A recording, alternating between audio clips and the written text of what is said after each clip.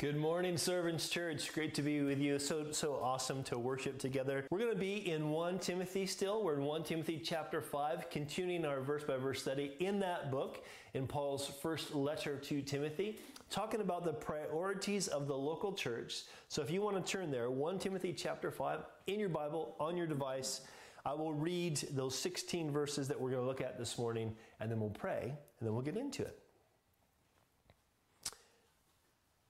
Do not rebuke an older man, but encourage him as you would a father.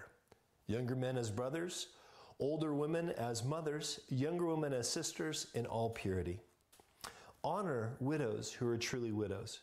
But if a widow has children or grandchildren, let them first show godliness, learn to show godliness to their own household, and to make some return to their parents, for this is pleasing in the sight of God. She who is truly a widow, left all alone, has set her hope on God and continues in supplication and prayers night and day. But she who is self-indulgent is dead even while she lives. Command these things as well, so that they may be without reproach.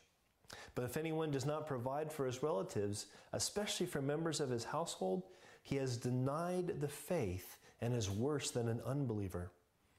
Let a widow be enrolled if she is not less than 60 years of age, having been the wife of one husband, and having a reputation for good works. If she has brought up children, has shown hospitality, has washed the feet of the saints, has cared for the afflicted, and has devoted herself to good works. But refuse to enroll younger widows, for when their passions draw them away from Christ, they desire to marry, and so incur condemnation for having abandoned their former faith. Besides that, they learn to be idlers, those who go from house to house, and not only idlers, but also gossips and busybodies, saying what they should not. So I would have the younger widows marry, bear children, manage their households, and give the adversary no occasion for slander, for some have already strayed after Satan. If any believing woman has relatives who are widows, let her care for them. Let not the church be burdened, so that it may care for those who are truly widows. And Father, as we talk through this very practical section of your word, Lord, as we talk about what it means to take care of our family, specifically those who can't take care of themselves, I pray, Lord, that you would give us wisdom about what this means for us today. I pray you would help us to understand about how this applies for all of us, not just those in the stage of life where we're looking after aging parents.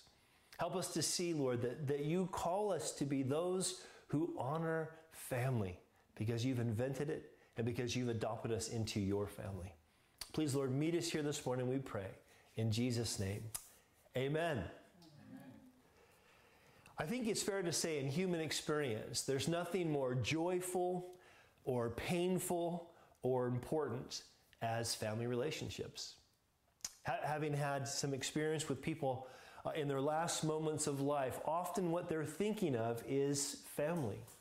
In fact, most people at the end of their life begin to measure the success or failure of their life based on the strength of their family relationships. Family is something that we all know that we need, but many of us have had some bad experiences. Now it's interesting because we live in a day and age where academics are debating should be family. Well, how should family be defined? There's pushback against what might be called the traditional family. Is it even that traditional after all? But what's not open for debate is the scriptural story, the scriptural narrative, that when God creates humanity, the first institution he creates is family. Family is important to God. Family is something that reflects the nature of God. And so he calls us as his people to be a family of families.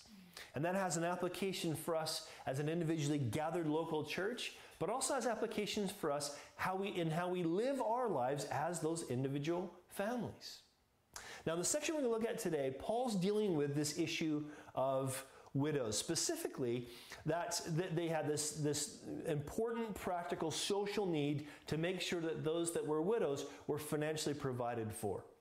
And what's interesting is Paul doesn't here just kind of clamor for a stronger social safety net. He really emphasizes that what the need for us to have is to have better family relationships. And so we're going to talk about that today. We're going to talk about what does it mean to prioritize honoring family? What does it mean for us to be a family of believers? And so there's three things we're going to hopefully recognize if we're going to grow as a family. The first thing we see in the first two verses is this, that church relationships are really family relationships. Look at verse 1 again. Paul says, do not rebuke an older man, but encourage him.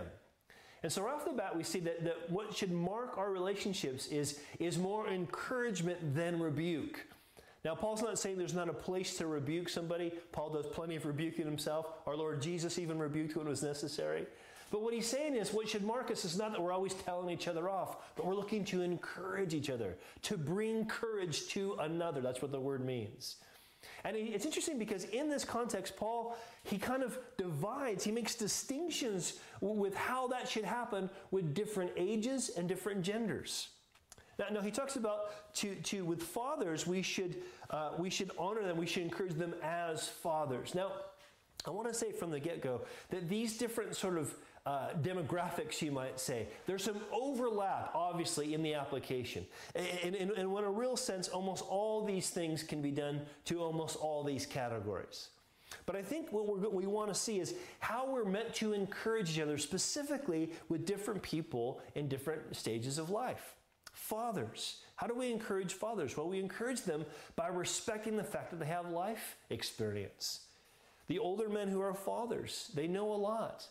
In fact, I would go as far as to say is even those who haven't been walking with God very long, maybe someone came to know Jesus when they were in their 60s or 70s. They still lived a long life, and now that they know Jesus, they can look back and say, let me tell you the things you shouldn't do, and let me tell you how you can continue to grow with God. We need to respect those that are older than us, specifically the fathers, because of their life experience, because of the burdens they've had to carry, because of the lessons they've learned along the way. How about brothers? How do we encourage younger men as brothers? Well, this would, to me, speak of the need for us to be dependent upon one another in a peer sense for support. This is what I need brothers for. Interesting, too, one of the things I'm recognizing is that I can be a spiritual father to somebody and still enjoy the relationship that I need from them as a brother. How do we encourage mothers? Well, we should honor them for their sacrificial service. I think in this immediate context that's coming out, that what was to characterize a godly woman, a godly mother, was her sacrificial service, how she served others. We should honor that. It's amazing how many people in Servants Church never get really talked about from the pulpit because they wouldn't want to be talked about from the pulpit, but they do so much work that nobody knows about. And the majority of those people, I have to say, are moms or just women who are mature. What about sisters? Here, Paul's writing to Timothy, very practical. Timothy, a young man, probably a single man. Timothy, love your sisters. Look after them. But guard them because they're in a vulnerable position. You're Timothy leading the church as a single man.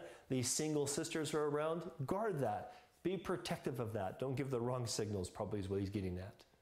Now, the reason this is important is because, as we're saying, church relationships are indeed family relationships.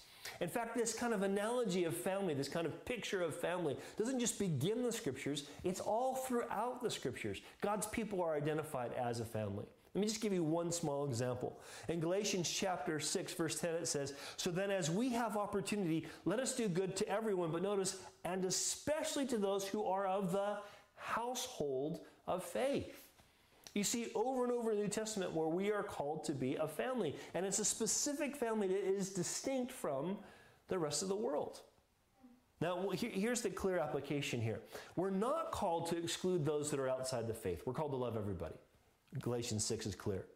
But we are called to prioritize those who are within the faith. That's what God calls us to. And so even in this context where Paul's giving very specific things about how we should take care of the older widows in our fellowships, he's really being clear too, the Scripture is really clear here too, that we need to prioritize those that are in the faith. There should be something special about how we are committed one to another as Jesus followers. So that's the first thing we need to understand. If we're going to honor family, we need to recognize that the church itself is a family, that our relationships are family relationships. The second thing that we need to recognize is that family relationships have responsibilities, right? If you're in a family, you have responsibilities. Even young children are taught to have responsibilities. And so what we're going to see here is now Paul's going to give us some very specific criteria for what widows should receive financial support and what widows should not. But what we're going to see in this is not just those specifics that were about that day and about that early church setting, but also some application for us, for believers, for all believers at all stages of life. So here's the first responsibility. We as the church are responsible to meet legitimate needs. Look at verse 3. Paul says, honor widows who are truly widows. Now we'll talk about who's truly a widow in a second, but the point here is honor them. In this context, to honor means to provide for financially. There's no doubt about that. He's saying, look, there's a legitimate need. You have a responsibility to try to meet that need. Now, I want you to notice, too, this is written to a local church. And so the priority of meeting legitimate needs starts in the local church. In the same way, in our individual families, those of us that parents, you work to provide for your family first. You don't kind of take all your rent money and give it to somebody else who's in need, because that would be irresponsible. You got to provide for your family first. In a local church context, it's the same way. We look for legitimate needs in our fellowships, and we meet those needs first.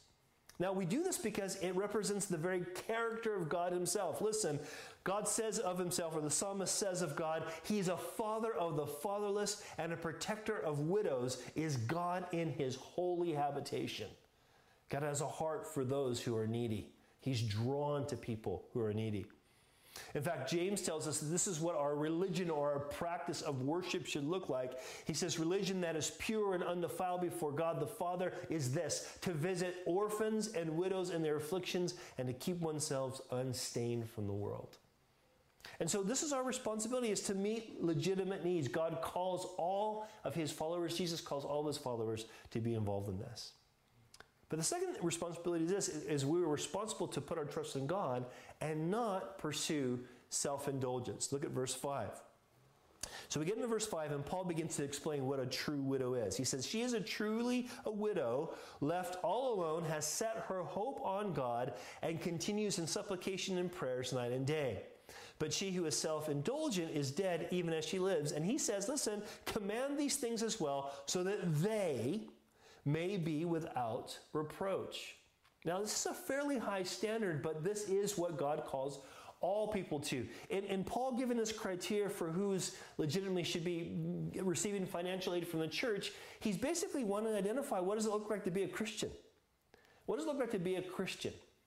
And in this context, of course, he's talking about widows. He's talking about women who don't have husbands. But the point is this, listen, the point is he's talking about what's the characteristic of those people.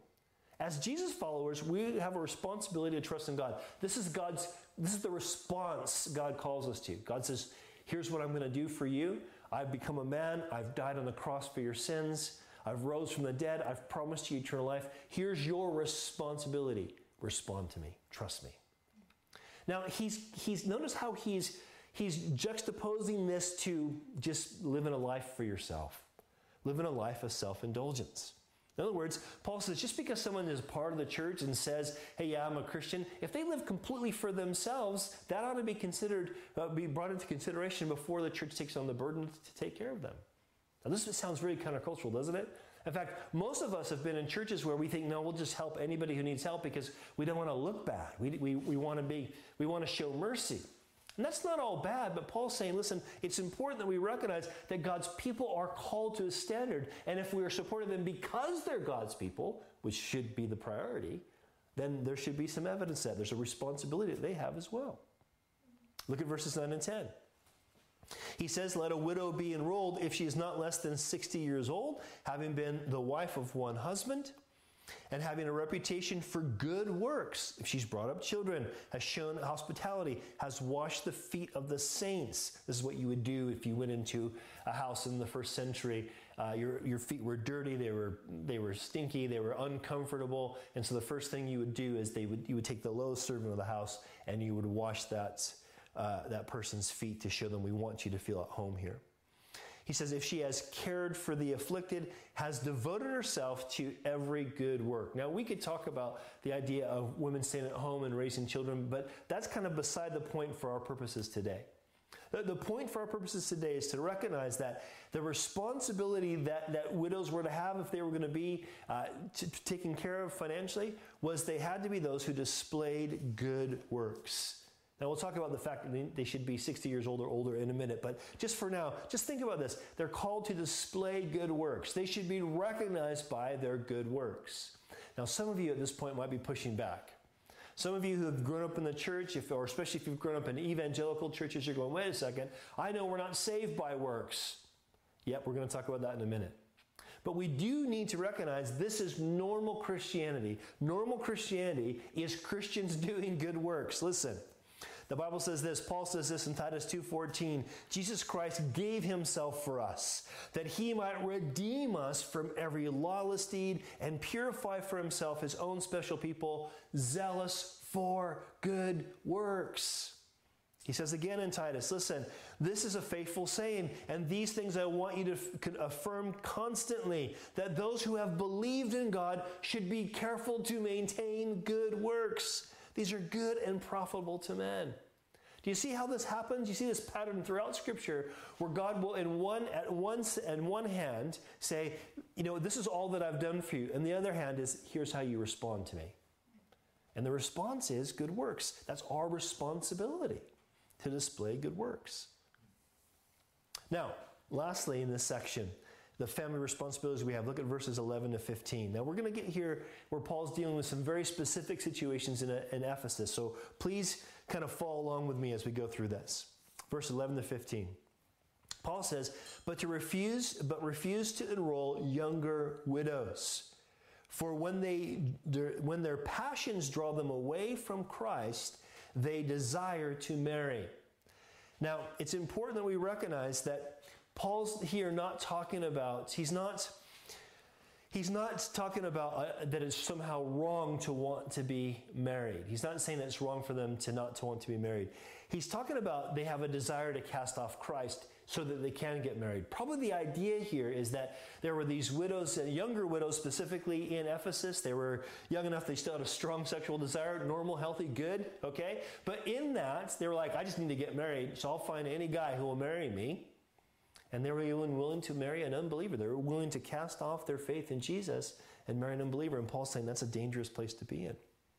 In fact, it's interesting, when we read to Timothy, Paul's second letter to Timothy, we get more insight on this because Paul says, of this sort, talking about false teachers, are those who creep into households and make captives of gullible women loaded down with sins and led away by various lusts. In other words, these younger widows who were thinking, man, I miss having intimacy with a husband. I need to find someone. Because they're consumed with that desire, what happens? They're susceptible to false teachers. Now, you could obviously apply this to men, especially young men and women. You could apply this to so many different people. In this context, though, Paul's wanting to say, listen, this is a danger in saying we're going to be financially responsible for the younger widows, and then they fall into places where they don't have much to do. In fact, look at verse 13. In verse 13, he says, besides that, they learn to be idlers, going from house to house, not only idlers, but also gossips and busybodies, saying what they should not. You've heard the phrase, the devil makes work for idle hands. Well, we're going to talk more about that in a general sense, not just about widows, but about all of God's people when we get to chapter 6. The point here, though, is that Paul is not devaluing someone being single. We know he's not, because 1 Corinthians chapter 7 makes it really clear that Paul says, if you can be single, be single. You can be more fruitful for God's kingdom. There's nothing wrong with being single. It's a good thing. What he's devaluing here, what he's speaking against, is idleness. Being so distracted from what God would have us do that we just kind of do whatever we want to do. And then, well, as we said, the devil makes work for idle hands. In other words, here's the point. The point is that part of our family responsibility is to avoid temptation, to not put ourselves in a place where we're going to be tempted, which means we don't just sit around wishing good things would happen to us. We get up and we get busy and we say, God, what would you have me do? You've saved me. I'm accepted by you. I'm loved by you. How would you have me respond? What part of my family would you have me serve? See, this is what we have to understand. Listen, our family responsibilities are the good works that God has saved us for. Listen to this. The Bible says in Ephesians 2, this is probably what you were thinking about earlier, right? For by grace you have been saved through faith. This is not your own doing. It is the gift of God, not a result of works, so that no one may boast. For we are His, that's God's workmanship, created in Christ Jesus for what? Good works, which God prepared beforehand that we should walk in them. Are you seeing what I'm saying here?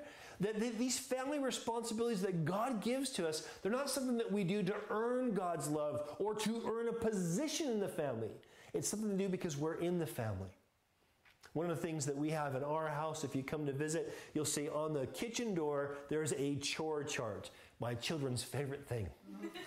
A chore chart, and it says who's doing what on what days. Now, especially since all my children are actually now adults, it's important that all of us recognize, listen, we are part of this family, and because we're part of this family, we have certain responsibilities here. And I don't think any of my kids think if they miss doing the dishes one night, they know Dad will be mad, but they don't think that, that's it, you're out. You're dead to me, tear my clothes. That's not going to happen. Because they're my children, I love them too much to let that happen. You're still doing dishes today, don't try to get away from it. But the point is this, it's obvious, right? That this responsibility is just that, it's a response to what God's done for us. God's graced us by putting it into His family, and the response is to recognize what our responsibilities are. Meet legitimate needs, trust in God, display good works, avoid temptation. Now let me challenge you with some practical application here, okay? Which church teams, ushers team, music team, kids ministry team, which isn't doing much right now, I know. Which team are you committed to? Or if you're not committed to a team, which projects are you committed to? And the reason I'm bringing this up is not to guilt you at all. This is not about guilting you, but it's about asking ourselves, are we actually committed to family responsibilities? It's one thing for us to recognize, yes, we should meet legitimate needs, but then if we just say, well, there isn't any legitimate needs, well, then that kind of is a bad excuse to get us off the hook, isn't it? Let me ask you another question. Whose burdens in the church family are you seeking to bear? Do you even know what burdens people are bearing? Again, this is not about guilting you. I'm not trying to guilt you. I'm trying to say, God has bore all your burdens in Christ. He's taken them on the cross for you. He has taken the responsibility to get you from the point that you believe to the point that you're going to see Him face to face. He's done that. And He calls us to respond to Him in this.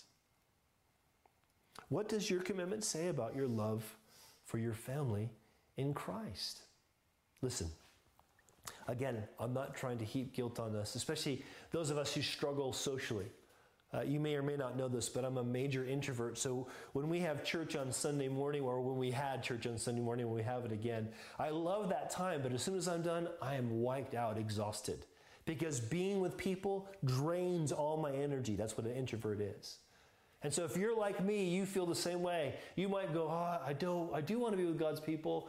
I do want to hang out with them. I do want to worship with them and learn with them. But it's exhausting. It is, I get that. Some of you even have bigger issues like social anxiety issues, and it's really hard to be around God's people. I get it. I'm not trying to condemn you in that, but I want to challenge you. Because of the gospel of grace and by the power of the Holy Spirit, will you seek to say, God, I want to know people's burdens and I want to bear the ones that you call me to bear. Now, this is really important for us to think about as a family because listen, there's no way that any one of us can bear everyone else's burdens. There's no way. The reason we need to bear one another's burdens, the reason we need to recognize that we are in a family and we all have responsibilities is because there is so much burden to carry. People used to say to me, oh, can I talk to you about something? Sorry, I don't want to be a burden. And I used to always answer, it's no burden. That was a lie. It is a burden. What I'm learning to answer now is, hey, it's a burden, but it's an appropriate burden. I'm meant to help you carry this, just like you're meant to help carry my burdens. We're a family. This is what God calls us to. Now, we get to the last bit, and this is where we're going to talk specifically about what Paul's talking about. We're going to get more into this issue of taking care of widows or taking care of aging parents. And I think this is important because this is a bigger issue than we want to maybe realize. It's something that's really on my heart. As many of you know, I have aging parents. My father's passed away. My stepfather just passed away. My mom is in a very good care home in the States. And it's I'm wondering, what is my responsibility? How am I supposed to honor my mom? These are tough things to deal with. And what's great news is that God's given us some clear guidelines. Because a third thing we need to understand if we're going to honor families is that as believers, we're called to be providers. Look at verse 16, last verse in this section. Paul says, if any believing woman has relatives who are widows, let her take care of them. In other words, if there's any woman who's this homemaker, she's at home, and her mom needs to be taken care of, let her take care of her mom. Let her, as a homemaker, take care of them. Let her take care of mom instead of putting that burden on the church. In fact, he says specifically, let the church not be burdened. And for this reason, so that it may care for those who are truly widows. Now, we are blessed to live in a country here in Great Britain where the laws are set up so that there's such a great safety net, so that people are taken care of. From basically birth to death, people are taken care of. There's a safety net so that it's people do slip through that net, but it's very difficult to do so. But remember, when Paul wrote this, there was no such thing as this kind of safety net. And a woman couldn't just kind of go get a job. I mean, it wasn't that a woman wasn't allowed to work or a widow wouldn't be allowed to work, but there are very few things that she could actually do and earn a living from. And so she was completely dependent upon someone else taking care of her. And so Paul's point here is, listen, we need to recognize the limitations of the local church to take care of every widow that goes out there. So you as individual believers, make sure you take care of your individual family members. This is a really important principle. I think, to be honest, this really applies to even government. Even in a place like Great Britain, that's at least for now, is a fairly wealthy country and does such a good job at taking care of the needy, there's only so much they can do. To look at the state to take care of everything is not wise, and as Jesus followers, it's not right. We should take a certain responsibility for our aging parents specifically. Now, for some of us, that'll mean having our parents live with us. For those of us, it'll make sure that our parents are in a safe, healthy home. Depends on the situation. But the point is, we need to recognize the limits of the limitations of the local church and the limitations of government to help. We are called to be providers. Now, notice in verse 4 what Paul says about this issue. Paul says, if a widow has children or grandchildren, let them first show, notice, godliness in their own household and make some return to their parents, for this is pleasing in God's sight. So the context here is obviously this idea of taking care of widows. And what Paul's saying is, listen, if you are a younger person, if you have a grandma or a mom who needs to be taken care of, you should be thinking, okay, this is where godliness starts. This is where I bring that right worship to God, or as we saw last week, that devotion to the person of God. I demonstrate that first and foremost by taking care of mom or taking care of grandma. It's an important thing.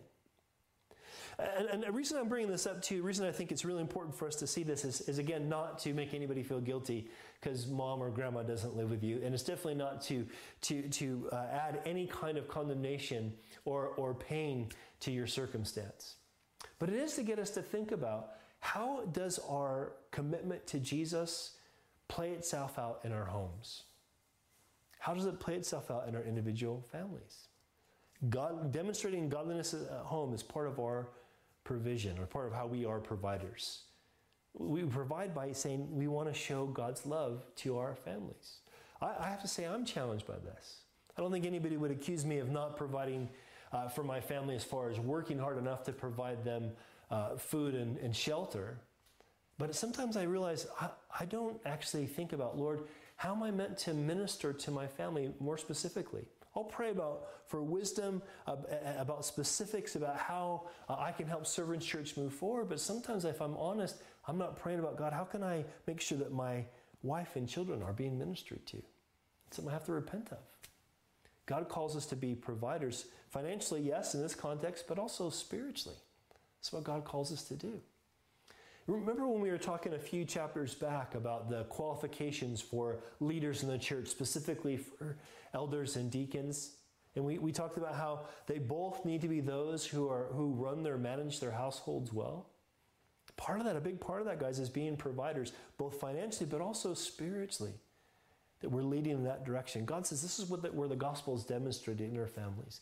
Let's not downplay or devalue the importance of us showing the gospel, demonstrating the gospel in our families. Let's not downplay that. Let's show there's a value in that. This is not about culture wars or trying to bring back the traditional family or something like that. This is about us wanting to demonstrate the gospel of grace through how we provide for our families. In fact, this is the last thing we're going to see in verse 8. We're going to close with this verse. That we're called to be providers by, listen, protecting the reputation of the gospel. In verse 8, Paul gives us this statement that is so sobering, so shocking, we're just tempted to think it can't mean what it says. Paul says, but if anyone does not provide for his relatives, especially for members of his household, he has denied the faith and is worse than an unbeliever. That is heavy, isn't it? I want you to think about this. Let this sink in. If you are watching this morning and you're a Jesus follower, if you are part of Servant Church and you say, I want to know Jesus, think about the severity of what he's saying. He's saying if we won't be providers, we've denied the faith. Why? Why is he so heavy about this? Why does the Scripture set the standard so high? 2 reasons. Listen, first one is this. The gospel itself, the good news about who God is about God's provision. We're called to be providers because the gospel is about God's provision. Listen, what does the Bible say? John 3:16. For God so loved the world that he what? Gave or provided his only Son, that whoever believes in him should not perish but have eternal life. The gospel is about God's provision for us so that we could be in his family, so we could be forgiven, so we could be made right, so we could have hope of eternal life. That was given to us through Christ. That was Christ is God's provision for us. And therefore we're called to provide. But the gospel is also about, listen, it's also about identifiable relationship. That it's not just about us saying something about who Jesus is and saying, oh, sure, I believe that. It's about having a relationship with him that's identified. Jesus talked about this in Mark chapter 3, verse 35. He says, whoever does the will of God is my brother and my sister and my mother. If you remember from this context, the context is that Jesus' brother and brothers, siblings, and mother were coming after him, probably concerned that he was a little bit off his rocker. And they come trying to get to him, and they can't get to him because of all the crowds. And so someone says, teacher, your family's here for you. And then Jesus gives this answer, whoever does the will of God is my brother and my sister and my mother. So the identifying relationship that we have is we say, God, you've saved us. We want to do what you want. We want to follow Jesus. And when he prayed, not my will, but your will be done, Father, we want to say the same thing with our lives. God, we want to follow after your will. And in this context, his will is for us as believers to be providers. You see, it's worse. The reason Paul says it's worse, that we're worse than an unbeliever and we've denied the faith if we're not providing is this. Because listen, an unbeliever rejects the gospel. But a believer, a carnal or disobedient believer who doesn't want to provide, distorts the gospel. It's one thing for someone to go, yeah, okay, I get it. Christianity is about Jesus. He supposedly died for us on the cross. He's supposed to be alive. You believe in him. That's great for you. I don't believe it. It's one thing for someone to do that. It's a dangerous thing. If that's you watching this, please, I'd ask you to reconsider what you're rejecting. But Paul says it's a worse thing, in a sense, for us to say, oh, I believe in Jesus. Yes. I believe he died for me. Yes. I believe he rose from the dead. I believe I have eternal life. Yes. But I'm not going to provide for my family. I'm not going to be committed to God's people. I'm not going to make sure that my parents and children are taken care of. No, I'm not going to do that. Because that distorts the gospel. Because we say there's this great God who provides, but we refuse to try to be like him at all. That twists the gospel. You can see why Paul says it's a serious issue.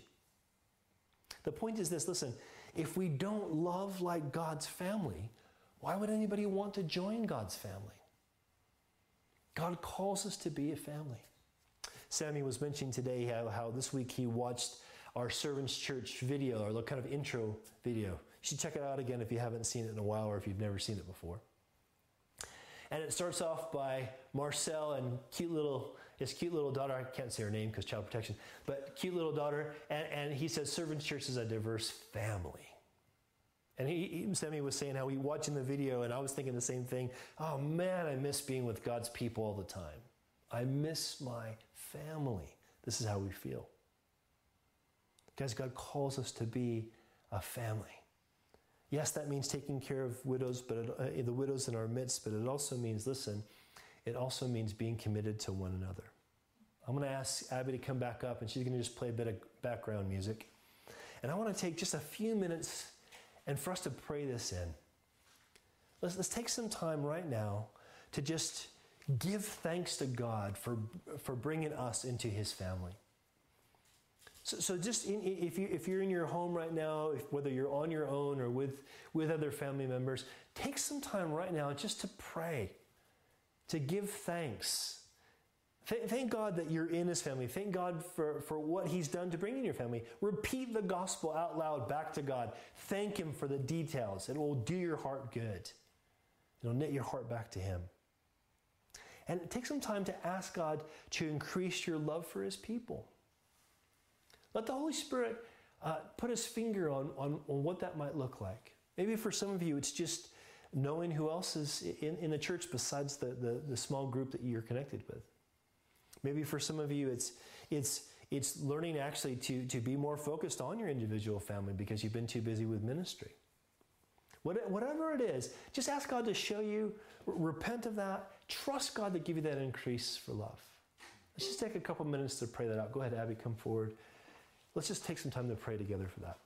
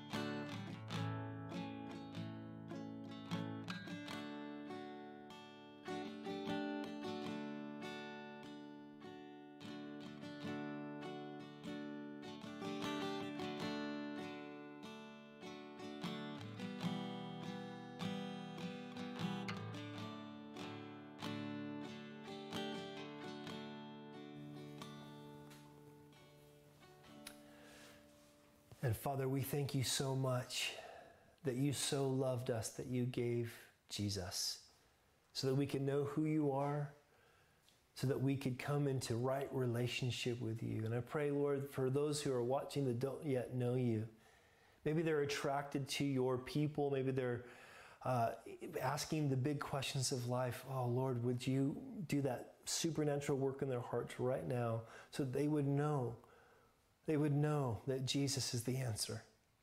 Father, help them to see that Jesus is the one they need to follow, that Jesus is the one they need to trust. Help them to put their faith in you.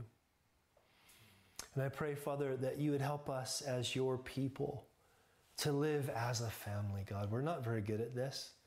We have a long ways to go, but Lord, we've tasted it. There's been times when we've tasted the goodness of being in your family, and it's the best. Oh, Lord, may we, by your grace, by the power of your Holy Spirit, pursue that love. Lord, give us wisdom about our families.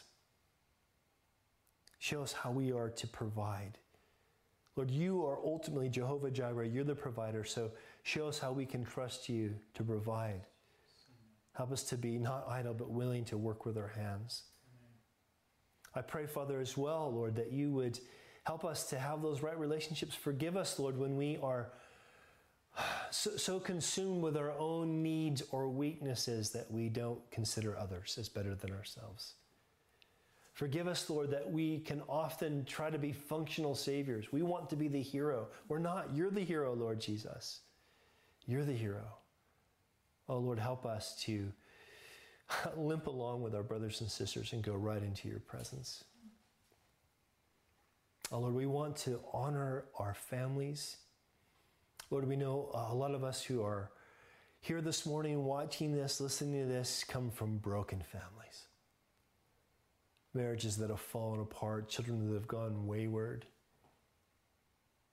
relationships that have ended because of sickness and disease, suffering that's come from poverty or abuse. Lord, all these things distort and destroy families, but you are in the redemption business.